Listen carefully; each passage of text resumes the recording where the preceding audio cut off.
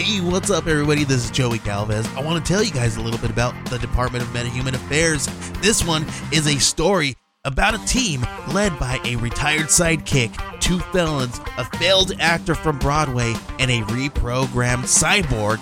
But their first mission is to stop the criminals who have robbed a bank, and they will have to set the world at ease. You're going to get 180 pages of entertainment, action-packed awesomeness right here in the first 6 issues in a collected hardcover volume 1. All you gotta do is head on over to Kickstarter.com and type in the Department of Metahuman Affairs or DMA and check it out right now.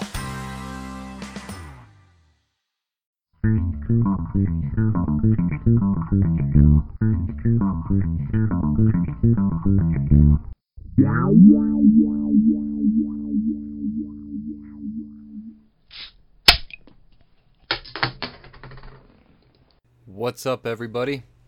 Welcome to the Cheers to Comics podcast. I'm Brian Wayne, and once again I have another segment of trade negotiations. And if you've been following this podcast at all, you know that I am stuck on Chew. So here we are with volume number 5. John Layman and Rob Guillory. Major League Chew. So you kind of get an idea right off the bat based on the baseballage that, well, and the pun. Gotta love the pun, especially if you're a 90s kid. Sure, let's get on with it. The first chapter. The first chapter, I would actually say, is very simple. But it sets up the next 4 chapters brilliantly. We see Appleby, who is the boss, who hates Tony so much. From the beginning, we know that. And for the last, almost the entire volume, his entire presence was essentially just on the phone trying to get Tony either killed or transferred. Sure. He's happy. He's whistling Dixie, and today's the day. And he sees Tony, and you're fired. He gives him the old Donald Trump. So, yeah. And Tony's like, oh, what did I do? He's like, well, I guess you're not really fired. I just got you transferred. Where did I get transferred to? Traffic. Well, that sucks. You know, you go from being FDA, which is the shit, to traffic, which is, according to this, the lowest of the low. Sure. He's not so happy about it, but Colby, Chew's partner, is also on the chopping block. And he was like, yeah, but remember when, like, shacked up there, boss? We cool, right? No, you're fired too. Where am I going? Secret file. We'll find out later. We'll find out in chapter 3, actually. And that's really the last time we see Colby until chapter 3. But in the meantime, Tony's he's a beat cop. He's writing a ticket, and he sees these old punk kids, and they're all underage, and they got beer, and I love how all the cases are like layman, oh shit, what are they? Fucking, there are so many amazing and hilarious, I say this constantly throughout all 5 volumes now, all of the nods and funny little, if you just look, pay just a little, just that much more attention, you just notice so many things and all the weird writing and everything. Not weird writing, but all the stuff that you could tell is handwritten. You could tell it's all a joke, and I love it. So all the cases of liquor, it's Layman Hooch, Layman Liquor, Layman Booze, Layman, it's X. I'm assuming it's XXX. But the other things, like the kids, the punk kid's shirt, like it says "Cluck you," but there's a point where the way it's drawn, where he's pointing his fingers are covering the C and the L, so it just says "uck you." It's fucking brilliant. You don't get that type of. It's like somebody directed this. It's so much more than just being written and illustrated. It's like they had a professional come in and say, okay, give me the story. Now I'm going to direct it to where it's the funniest thing possible.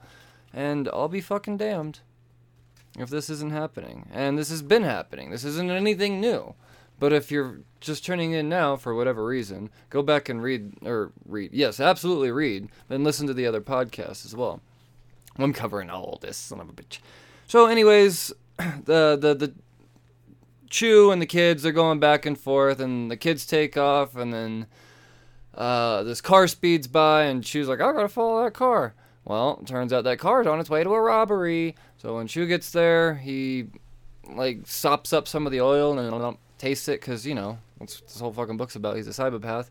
And he's able to know exactly where to go, where the car was oiled up, and blah, blah, blah. So, essentially, he goes in undercover, undercover as a traffic cop. He's like, oh, there's this little scooter parked out front. Is that one of your guys's? And the guys on the inside, the robbers, like, oh, no, he don't know shit. Let's open the door. And then, Frieza! It's a big old bust, and, yeah. Tony is suddenly happy, seemingly. I mean, it's... He even comes home to Amelia, and she's like, how was your day at work? And he was like, you know, I thought I'd be hating this job. Turns out, it's not so bad. I think I like my job. And then the last page shows the next day, and it just shows him getting the shit beat out of him. Foreshadowing much. Dog. What? It was real quick and fast. It's a very quick first chapter, and at first you might be like, I don't know what's going on. But now that I've read through and I know what's happening in the next 4 chapters, the reading the first chapter again is just, it's so much more redeeming. It's so funny, and fucking taking down all these fuckers with a taser gun, and it's so good. Chapter 2. Well, we know that Agent Valenzano is kind of a double agent. He's working with Savoy, and he's also a member of the FDA.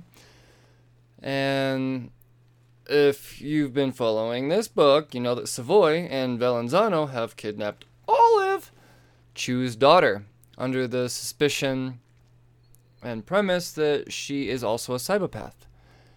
Very useful, yeah. And Savoy's like, oh, we could train this little girl and make her super cool, and maybe she'll be better than the greatest psychopath we have ever known, her daddy.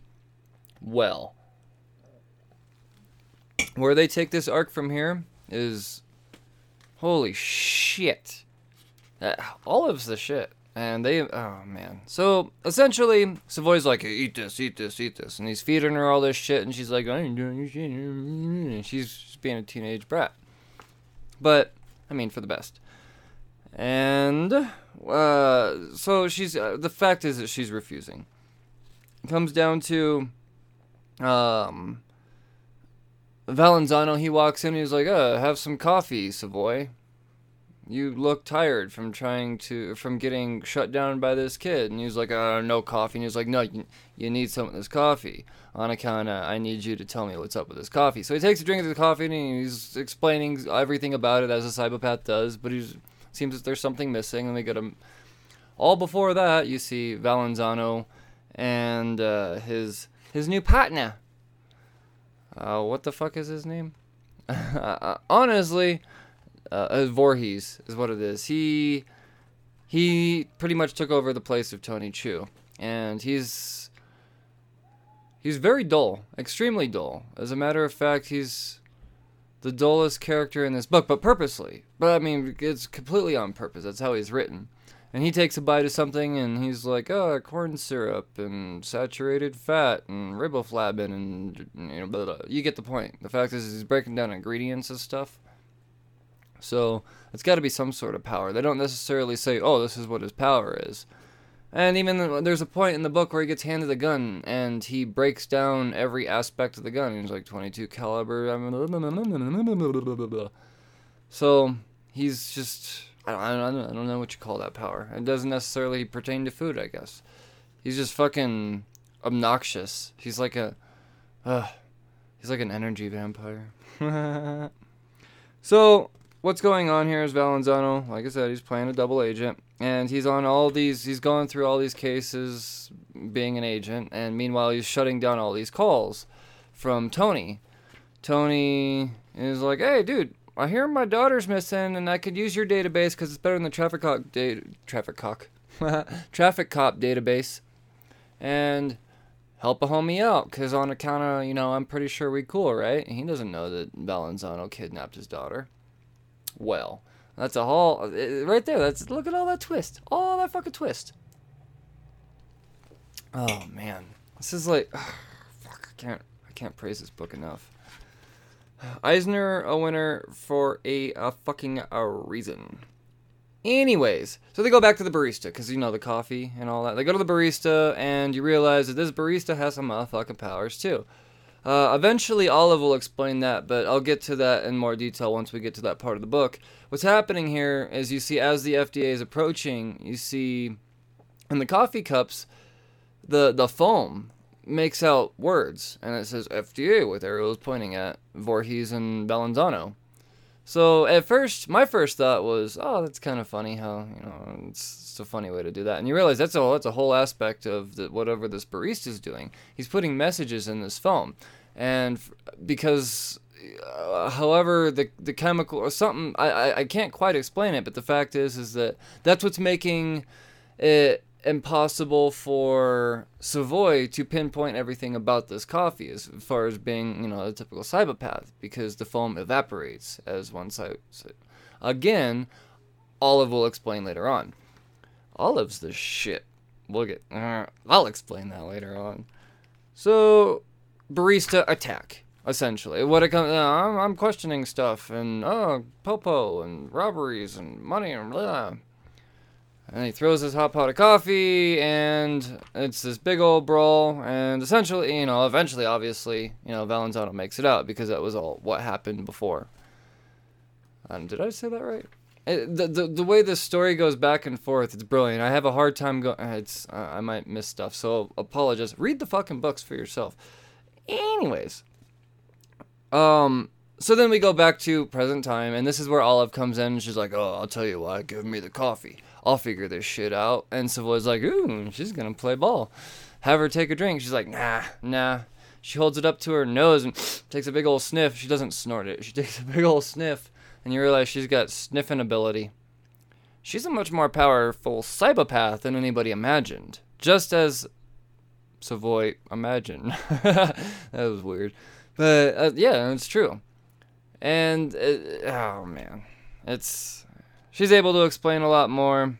And then we go back to Tony. Because where the fuck has Tony been? He's out being a beat cop. And remember how on that one time he got beat up at the end of the last chapter? Well, now we're going to that point where he gets the shit beat out of him. He's on the phone. Valenzano. Oh, actually, let me back up for a second. It gets even creepier. As Olive's explaining all of this shit, Chew actually calls Valenzano, and Savoy's like, answer it. And he's like, but what? And he's like, Olive ain't gonna say shit, watch. As he holds his giant paw over her face so she can't. And he's like, just to see what he knows. See how much of his trail he's on. Of ours. And, well, it fucking makes sense. You know, these guys are detectives. Or at least Savoy was an ex-detective. The best the FDA had to offer. But anyways, pretty much just throws Tony off the trail. But as he's on the phone, it hangs up because we get that moment where he gets the shit kicked out of him. And originally you might have thought at the end of that first chapter, was like, oh, he's just fucking traffic cops getting bullied. No. This motherfucker, he knows him. He knows the guy that fucks him up. It's his girlfriend's ex, who still works with his girlfriend, the sports writer. Well, he beats the shit out of Tony, kidnapped. Bam. That's what's going on. And he explains, well, I wanted to write a baseball sex book. Yeah, that sunk in for a second. So apparently in this universe, baseball players have all of the sex. All of the weirdest and wildest and most talked about sex. And when Amelia broke up with old Dan here, the ex-sports writer, baseball player, all of his sexiness stopped. And he couldn't finish his book because he had this whole aspiration. He was going to write this big old sex book. And he was, going to sell 1 trillion copies. And, I think I got all the points out there. Fact is, fail. It doesn't happen because he goes into a depression because Amelia finds Tony. And frankly, it's not just because she finds Tony. It's because she's fucking bored as shit of Dan constantly talking about his baseball sex book. Well, why does he kidnap Tony? We'll find out later. Originally, when I thought, I was like, oh shit, this is weird. Sex, eating, what does he want out of this? And It went in a different direction than my mind went, and I'm good because this could have gone super fucking weird real quick. And not that this doesn't go weird, but it could have gone. Ugh. My bad. Well, here we are, Chapter 3. And like I said, we were going to find out what the fuck Colby's doing. Agent Colby, who got his secret transfer. He's working for the USDA, which is the other FDA, as you will. So once again, I imagine it would be like the FBI and the CIA, those magnitude level of the. Well, one thing we have to keep in mind. Why was, and I had to stop and think, why is all of a sudden Appleby able to, after trying so hard to get Colby and Tony transferred, why all of a sudden does this happen? And in the last issue, we realized we get all the crazy alien writing in the sky. And that's all gone now. But the fact is it took all the attention away from the government's manhunt on the chicken virus. So when there's no chicken virus to go after and all the funds are going towards searching for aliens, it makes it a lot easier for someone to kind of run a skeleton crew at the FDA, if that makes sense. So, yeah, it dawned on me. I think at some point through this chapter, but just in case I skip it over, I want to make sure I bring all that up. So, let's talk about Colby for a second. He's got a cyborg lion partner named Buttercup. Not super stoked on Buttercup, because, I mean, yeah.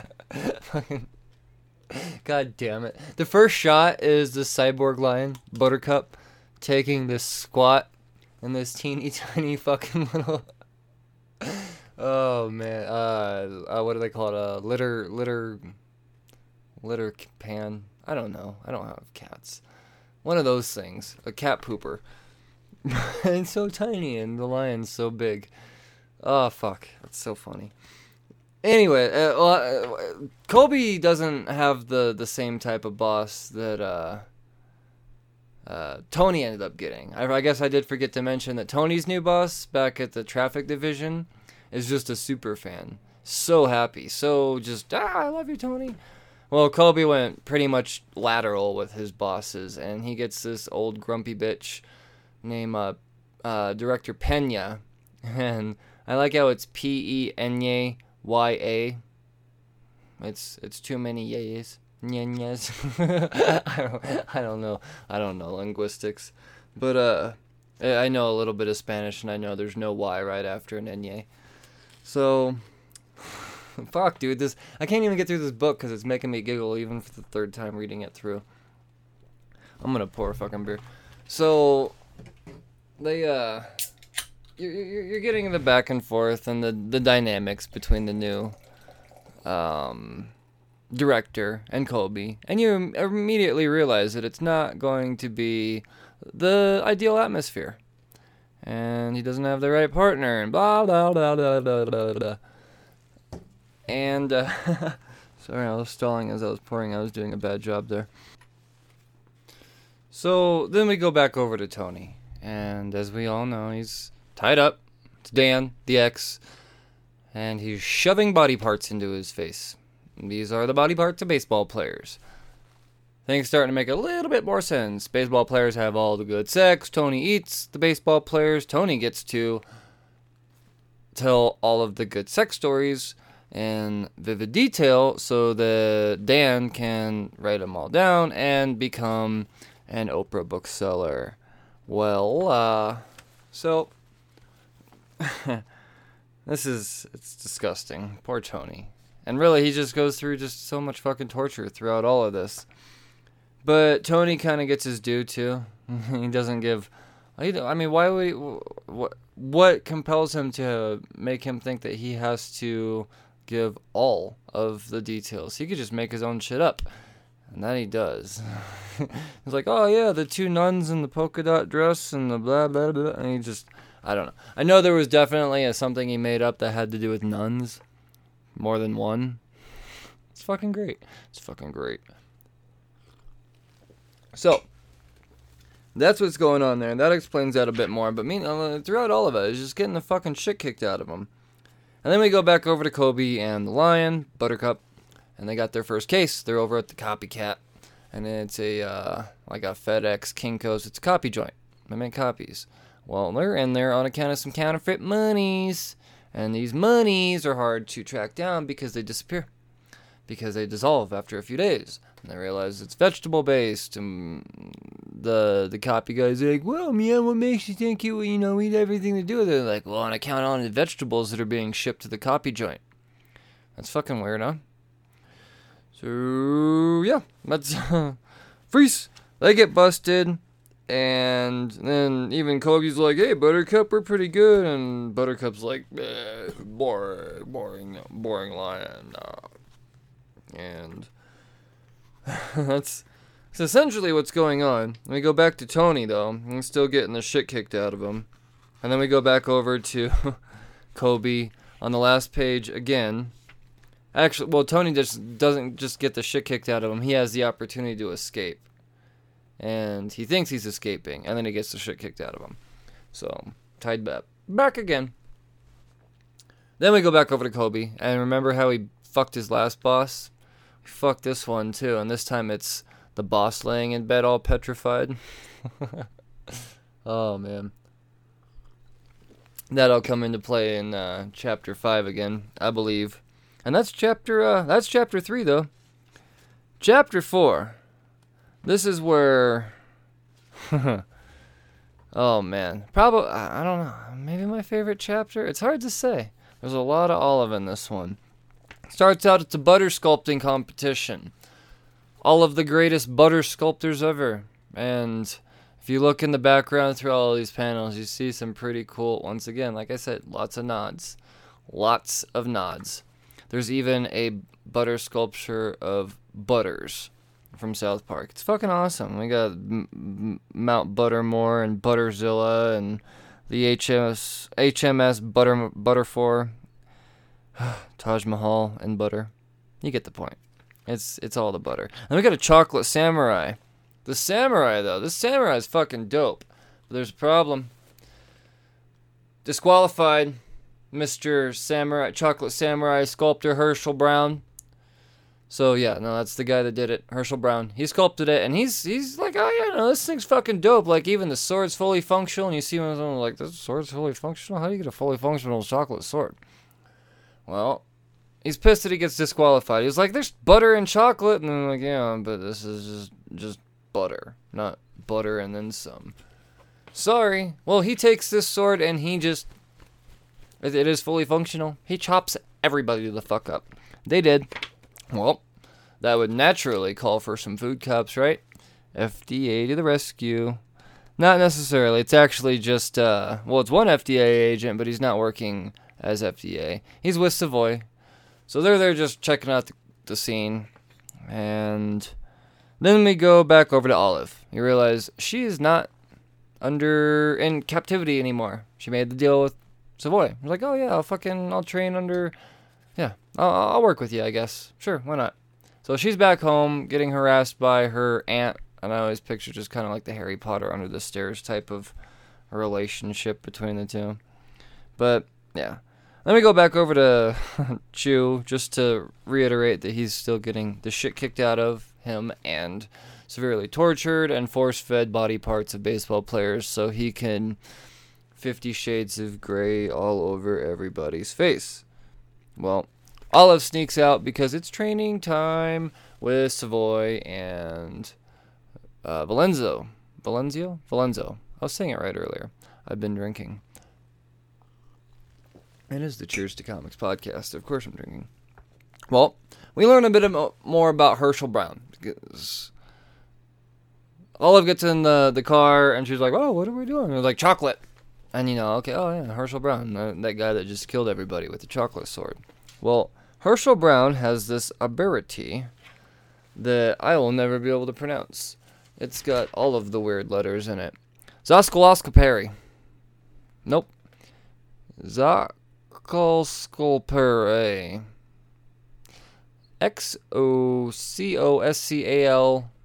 Xoccalpere. He's able to sculpt chocolate, and only chocolate, with such intricacy and exactness to the point where he's actually able to, whatever he's mimicking becomes fully functional. Hence the fully functional samurai sword. Well, you see him carving out fucking M16, a fully functional chocolate gun. Imagine what this motherfucker can do. There will be a fully functional laser beam. Yes, that's a big part of this book. That's what's going on. We gotta stop this motherfucker. But first, try this chocolate milkshake, Olive.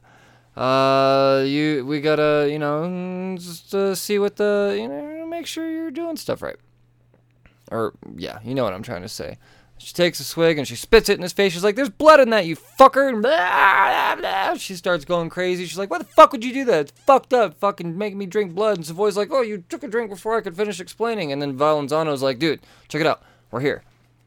And here just so happens to be the gun deal going on between Herschel, the chocolate guy, who has a chocolate laser beam, and he's doing a deal with the Russians. Well, that's kind of where the blood comes in, because if you've been reading this story, you know that there's this Russian vampire that's not a vampire, he's actually a psychopath, and vampires and blood and blah, blah, blah. Well, that doesn't necessarily have to do with the blood, as I originally thought. They'll explain the blood part just a little bit later, and it's really weird. They throw a total curveball out there, but it makes sense when it's all said and done.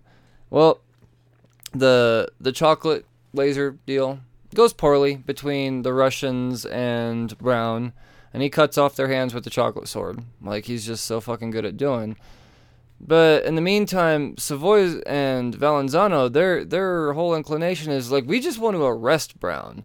The Russians are going to kill him, so we're actually here to protect him. So when things go wrong, they're like, attack! They jump in there because obviously Brown is outnumbered, even though he could cut off hands with the chocolate sword. There's, swords and guns. They just, yeah. You see where I'm going with this. Savoy jumps in, and then you see Olive jump in, and she grabs Brown, and she's like, run for cover! And then one of the Russians grabs the laser beam, and pew! And you see, but he also gets stabbed in the back of the head as well. But his final motion is pew! Laser beam cuts Brown in half, but Olive's like, she dodges. And how the fuck is this? What abilities does she have? Well, that is explained. As soon as it's all said and done, Savoy's like, if you woulda let me finish before you took a drink of the blood chocolate, I would have said that psychopaths not only have the ability to blah, blah, blah, but they also have the ability to take on any abilities that the person that they have ingested may possess. And there wasn't just any blood in that coffee. There was the blood of the so-and-so guy who just so happens to be, or for lack of a better word, he was a badass. And that's how she was able to be a badass in this scenario. Mind blown, man. Fucking, that's pretty fucking cool. I very much enjoyed that. Very, very much. So then, she goes home. Olive just goes home. And you get the aunt yelling again, like, dinner time, bitch, and blah, blah, blah, blah, blah. She's like, bitch, I fucking got carry out. I've been doing my homework and shit. And she has the arm of Herschel Brown. She takes a nibble. She starts whittling chocolate knives. Confirmed. Dude. This goddamn story is so fucking good. Olive is dope. Olive is super dope. Let's carry on to chapter 5. You know how Kobe was banging his boss? Well, she's into it all of a sudden. And, fuck, the image and the scars and the flappage and the corsets and the... Bleh. Bleh.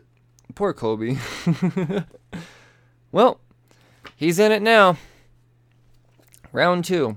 Meanwhile, Amelia's calling all over the place. She's like, fucking Tony's missing. Nobody wants to give her anything. And eventually it leads her to her boyfriend. Her ex-boyfriend, I mean. She's at work, Dan still works there, and Dan has Tony kidnapped. Oh, bum, bum, bum. You see where that's going. He's like, bitch, I quit. I got my book deal. I'm Oprah rich, motherfucker. And she's like, wait, hold on. I'm gonna, what? And somehow something comes up where he's able to acknowledge that Tony's missing. And she's like, how the fuck does he know he's missing? I'm gonna follow that son of a bitch. Well, she follows him to a theatre. And it's all run down and abandoned, but there's a couple of bodyguards out there. And, you know, she just saw Dan go in there, so there's clearly stuff happening. So, well, what's happening in there? Tony Chu is being auctioned off to Nazis and Satanists and Civil War reenactors and anyone that could have a use for a psychopath as a prisoner. Yeah. Well, Amelia makes her way in there, and she grabs a bayonet, and you realize, or, you know, from one of the reenactors, and she's like, Dan, attack! And she goes, and he fucking flips the bayonet, and he's like, it's plastic, bitch. Shit ain't real. I'm gonna kill you, you stupid motherfucker. And just as she's going to, Tony's like, no, not my girl, bro. I got this. And he winds up and he throws a baseball at Dan's head and knocks his fucking eyeball out. KO. Well, that would have made sense if Olive hadn't just determined that psychopaths, not just her, she's not a special, I mean, she is a special type of psychopath, but Savoy didn't necessarily say that only she has the ability to possess the abilities of those she consumes. Just, you know, and so, just as Tony's getting ready to pass out, Amelia's like, how did you do that? And he's like, oh, World Series of blah, blah, blah, and blah, blah, blah, and blah, blah, blah. I don't remember the years, but he has a lot of pitching ability. He could throw a motherfucking baseball, and he did. And he did. Fuck. And essentially, that's pretty much where it kind of leads off. You know, Tony's back in the hospital, and the last page is summing up the relationship between Colby and his new boss. After they got done banging a couple times, she's like, you know what? I'm going to grant you your wish. You're going to have a new partner. You don't have to have Buttercup the Lion anymore. I'm going to grant you the most badass motherfucking agent the USDA has ever had in the history of the USDA. Pollo bitch. Now, that definitely only means something to those who have been reading this book. Pollo killer cyborg robot chicken who fucks shit up. This volume of Chew has easily been my favorite, just because of Olive. Olive is dope. I still have faith in Savoy. I look at Mason Savoy as more of an anti-hero than anything. I like Valanzano still playing the double agent. I really like the fact that Appleby is hardly going to be in this anymore, because he really just nobody deserves that type of hate. And yeah, no, he made J. Jonah Jameson look, I don't know, soft. And that one, J. Jonah Jameson is not soft. You get what I'm saying. Guys, read Chew. Read all of Chew. I will be back soon with Volume 6. So, thank you for joining me on the Cheers to Comics podcast. You know where to listen. You know where to tune in. You know where to find me. If you have any suggestions for trade negotiations, hit me up on Twitter or Facebook. You guys know how to use the internet. Just fucking type in Cheers to Comics. Brian Wayne, whatever. You got it. Thank you so much. Cheers. Goodbye.